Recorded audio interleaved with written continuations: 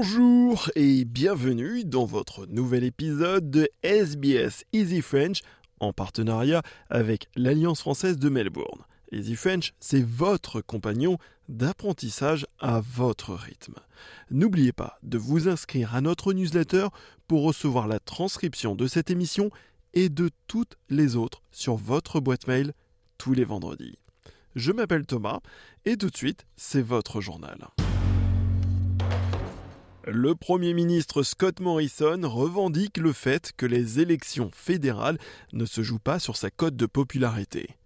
En campagne, à l'ouest de Sydney, et alors que les premiers sondages lui sont plutôt défavorables, M. Morrison a fait écho aux propos de son adjoint Barnaby Joyce en rappelant que cette élection met en jeu la compétence du gouvernement dans son ensemble. Not a popularity test. Barnaby said this the other day. You go to the dentist, doesn't matter whether you like him or not, or like her or not, but you want to know that they're good at their job. And that's what this is about. This is about whether people are good at managing the economy and have a strong economic plan. And yeah, I've got a great team. I'm happy to showcase my team every single day. De son côté, le Parti travailliste s'est engagé à établir un plan de plusieurs millions de dollars en faveur de la santé mentale des Australiens vivant dans les zones rurales et éloignées des grandes métropoles.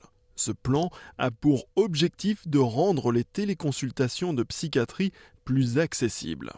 Lors des différents confinements liés au Covid-19, les téléconsultations étaient financées par le gouvernement à hauteur de 50%. Le Parti travailliste affirme que ce programme a été retiré prématurément. Anthony Albanese a partagé ce plan, évalué à 31 millions de dollars, dans le cadre d'une conférence de presse en Tasmanie. Son annonce intervient alors que le chef de l'opposition se bat pour gagner 2 sièges actuellement détenus par la coalition.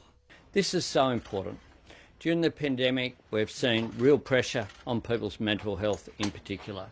And we had this loading put in place, but then it was removed by the Morrison government. We need to make sure that you have access to services wherever you live. Telehealth can be so important, and that's why today's announcement is critical. We expect that some 450,000 consultations will take place over the next 4 years as a result of this announcement. Lors de son apparition dans les médias, M. Albanese a principalement été interrogé sur sa difficulté à se souvenir, la veille, des chiffres du chômage et des taux de change de la banque de réserve. Dans les territoires du Nord, la coalition en campagne a fait la promesse d'investir 1,5 milliard de dollars pour un nouveau port à Darwin. Le vice-premier ministre Barnaby Joyce a déclaré que l'Australie devait faire preuve de force et de résilience face aux tensions géopolitiques. En 2015, le territoire du Nord a loué l'actuel port de Darwin à une société chinoise, provoquant à l'époque un scandale.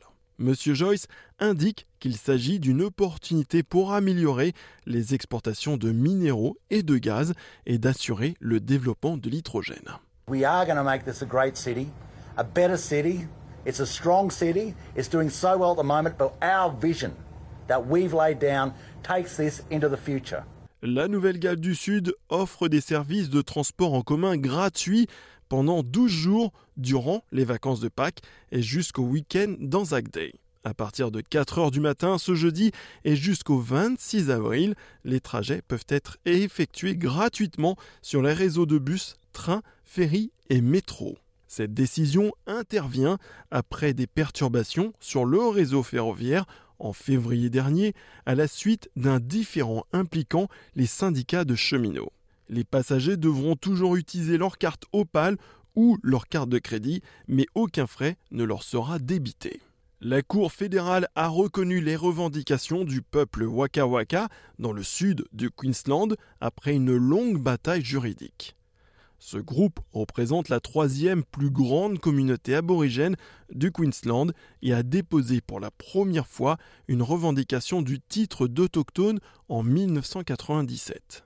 Le juge Daryl Ranga affirme que la reconnaissance du titre d'autochtone va aider la communauté à survivre et à prospérer. Le territoire concerné inclut les zones du nord-est de Dalby ainsi qu'une zone à l'ouest de Maribyrnong et de Gympie. On passe tout de suite au sport et le Victoria a remporté la candidature pour accueillir les Jeux du Commonwealth de 2026, événement devant se dérouler principalement dans le Regional Victoria. C'est la première fois en 92 ans qu'un État ou une région et non une ville se voit proposer d'accueillir l'événement. Grand favori, l'État du Victoria était entré en négociation exclusive avec les organisateurs en février. Le Premier ministre Daniel Andrews a indiqué que les Jeux se tiendraient principalement à Bendigo, Ballarat, Geelong et ainsi que dans le Gippsland. So this is a great vote of confidence in regional Victoria. It's a showcase of all that we do so well. It's about jobs. It's about setting our state up for the future. We know that when regional Victoria is doing well, Victoria is doing well.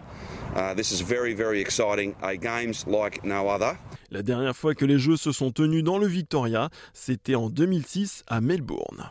Merci d'avoir suivi votre journal en français. Nous nous retrouvons la semaine prochaine pour un nouvel épisode de SBS Easy French.